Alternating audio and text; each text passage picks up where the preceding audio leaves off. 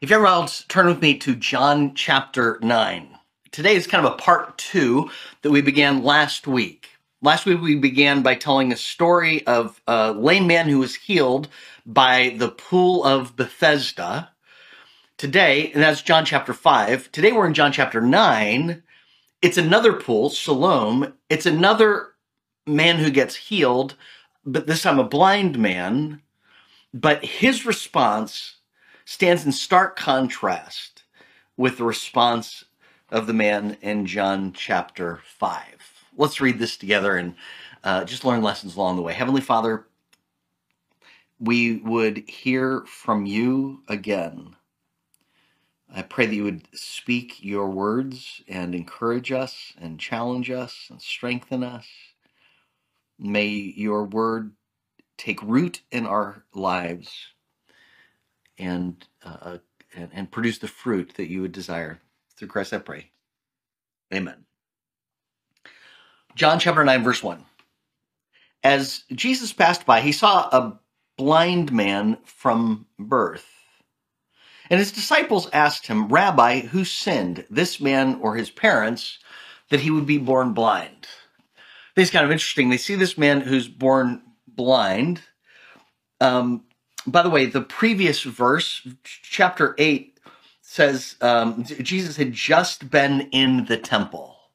He's leaving the temple. There's a pretty good chance that this is a man who is begging on the steps of the temple. As people would be going into the temple, as people would be leaving the temple, this man would be there day after day begging. People would know him. They would recognize him. They like I said, he was just kind of one of the many beggars who would be there asking for some help. And so it's kind of interesting. Jesus sees them, and they don't go to the man to say, how can I help? But they go to Jesus and talk theology. Jesus, who sinned, this man or his parents? Their theology isn't bad. It's just too inflexible. And by that I mean this. The theology that they're going by is the law of the harvest.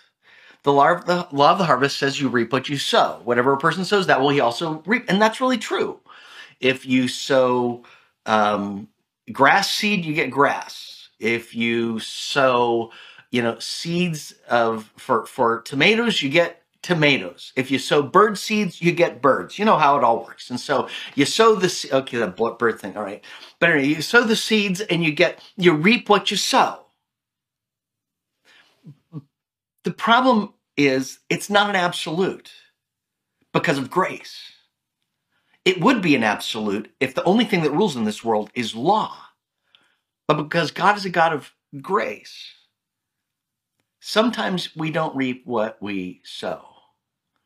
And also because the world is imperfect, sometimes bad things happen to good people. Jesus responds to their theological question. It was neither that this man sinned, nor his parents, but it was so that the works of God might be displayed in him. If you have been following along with our devotions, a couple of times ago we talked about how upper story, lower story. God works in the upper story. We don't understand what's going on.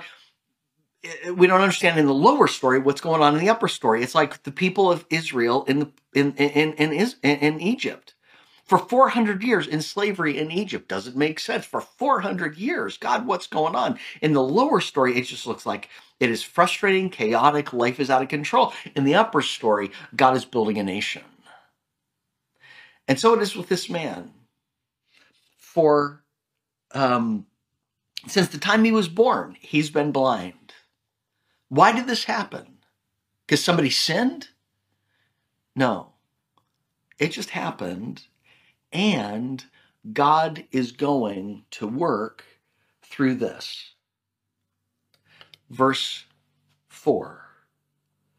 Jesus says, we must work the works of him who sent me as long as it is day. Night is coming when nobody can work. Verse 5. While I am in the world, I am the light of the world. And when he had said this, he spat on the ground and made clay of the spittle and applied the clay.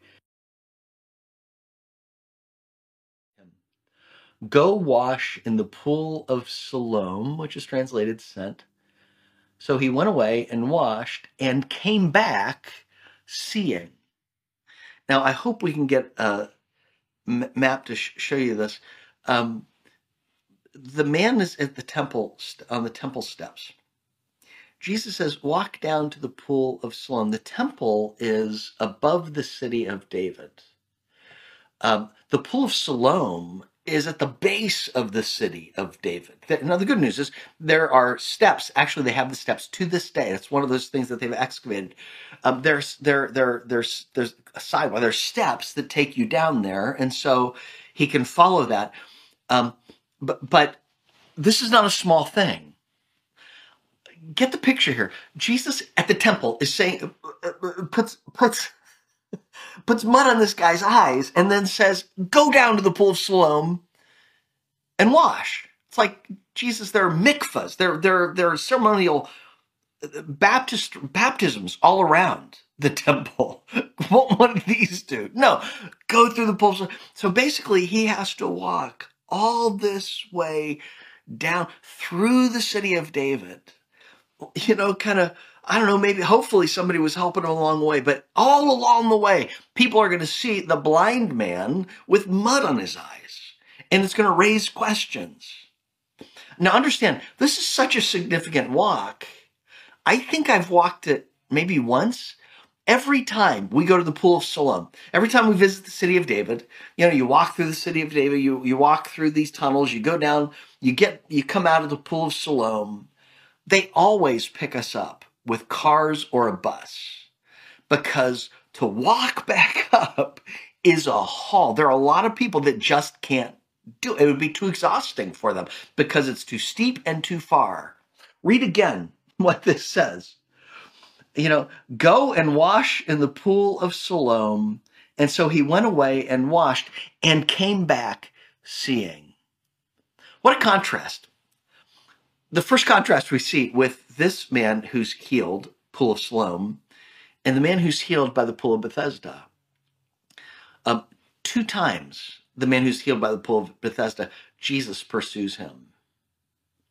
This man makes an extraordinary trip of obedience down and then back to find Jesus. He is looking for Jesus. You can see, even in that obedience, that this man is different. There's something going on in him that is in contrast with so many others. Verse 8. Therefore, the neighbors and those who previously saw him as a beggar were saying, is not this the one who used to sit and beg? In other words, they've seen this guy by the temple year after year after year, and now they see him walking back up to and he can see the neighbors. He's walking through the neighborhood, and the neighbors are saying, see, Jesus is allowing this guy to have a testimony. He's allowing this miracle to be made known. Others were saying, this is he. Still others were saying, no, but he is like him. He kept saying, I am the one. I am the one. Can't you see him walking all the way? I'm he.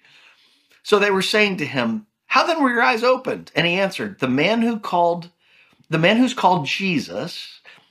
Why is it that the man at the pool of Siloam never found out Jesus' name? He didn't know who he was. And so it was only the second time that he encountered Jesus that he knows. This guy encounters Jesus once. He already knows his name. The man who's called Jesus, again, we see in his character a difference, made clay and anointed my eyes and said to me, go to the pool, go to Siloam and wash. So I went away and washed, and I received sight. They said to him, where is he? He said, I do not know. And again, this is one of those times where the drama begins to develop. Let's keep going. They brought the Pharisees They brought to the Pharisees the man who'd been formerly blind. It was, a Sabbath, on the day when Jesus made the clay and opened his eyes. See, Jesus is the Lord of the Sabbath. Not only did he create the Sabbath, but he wrote the Sabbath laws. He's healing on the Sabbath because he knows it's the right thing to do. He's challenging them. He's seeing if any of the Pharisees will come to faith. And some did. A couple of did, we know for sure. But he's kind of challenging them in their bad theology.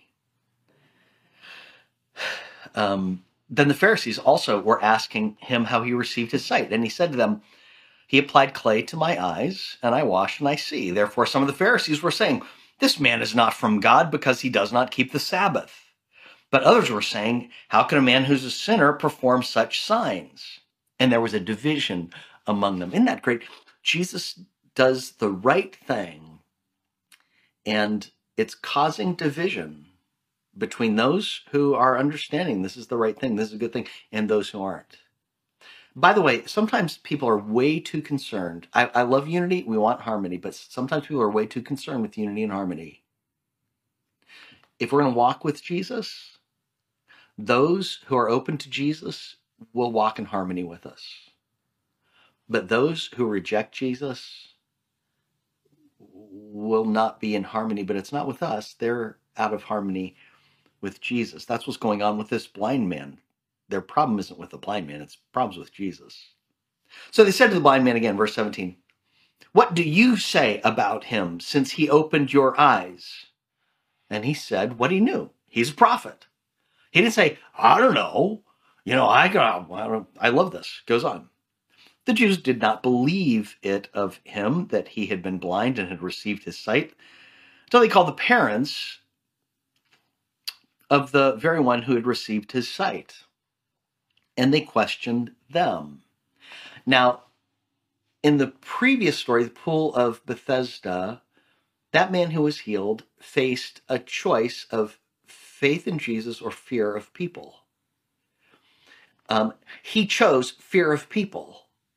He was more concerned about people liking him, about being accepted by people in that moment, than he was being proved by God, obeying God. In this story, the parents take that role. We see that here. They question him, saying, is this your son who was born blind? Then how does he see now? His parents answered them and said, we don't know. We know that this is our son. We know that he was born blind, but how he now sees, we do not know. And who opened his eyes? We do not know. Ask him. He is of age. He will speak for himself. They're basically throwing their son under the bus. They see what's at stake for them is their approval, their acceptance in society.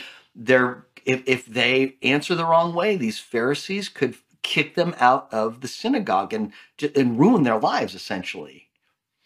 His parents said this because they were afraid of the Jews. Verse 22, for the Jews had already agreed, if anyone confesses Jesus to be the Christ, he was to be put out of the synagogue. For this reason, his parents said, he is of age, ask him. Isn't that sad? Fear of faith, chose fear. Respect God, respect people, chose respect people. Verse 24. So a second time they called the man who had been born blind and said to him, give glory to God. We know that this man is a sinner. Then he said, I love this. Whether he is a sinner or I do not know. One thing I do know, though I was blind, now I see. So they said to him, what did he do to you? How did he open your eyes? He answered them, I told you this already and you didn't listen. Why do you want to hear it again? Do you want to become his disciples too? Do you? You get this idea that this guy is bold. These religious leaders are challenging him. And he answers quite wisely. He just says, look at the facts. He says, he's agreeing with those who've said, how can a sinner do such things? And so he's saying, Theology, I can't argue. I don't know. Y'all know theology better than I do, but this I do know. I once was blind, now I see. He healed me. He has supernatural power. He has authentication of the divine, from the divine. Verse 28. So they reviled him and said, "You are his disciple, but we are disciples of Moses. We know that God has spoken to Moses, but as for this man, we don't know where he is from." Because they wouldn't listen. They're not so blind as those who refuse to see. Verse 30. The man answered and said to them, "Well, here's an amazing thing, that you do not know where he is from, and yet he opened my eyes." He just keeps going back to the facts of what Jesus did. Christianity is logical and reasonable. We don't have to be afraid of those who oppose Christianity or the Bible. All we need to do is know the facts, know the truth, share the facts. He just opened my eyes. Verse 31. We know that God doesn't hear sinners, and if anyone is God-fearing and does his will, he hears him. Since the beginning of time, it's never been heard that anyone opened the eyes of a person born blind. If this man were not from God, he could do nothing. They answered him, "You were born entirely in sins, and are you teaching us?" So they put him out. They judged him because he was blind as a kid. Oh, you God cursed you with blindness. They didn't hear his reasoning. They didn't listen. Again, some people just aren't going to listen. Doesn't matter how true it is. It's really sad. But this man is bold, and he sticks to his guns, and he won't be intimidated by those who have power over him, power to do great harm to him. Verse 35. Jesus heard that they had put him out of the synagogue. This is tragic. I mean, this is life-changing for this man. Between faith and fear, he chose faith, and it cost him dearly.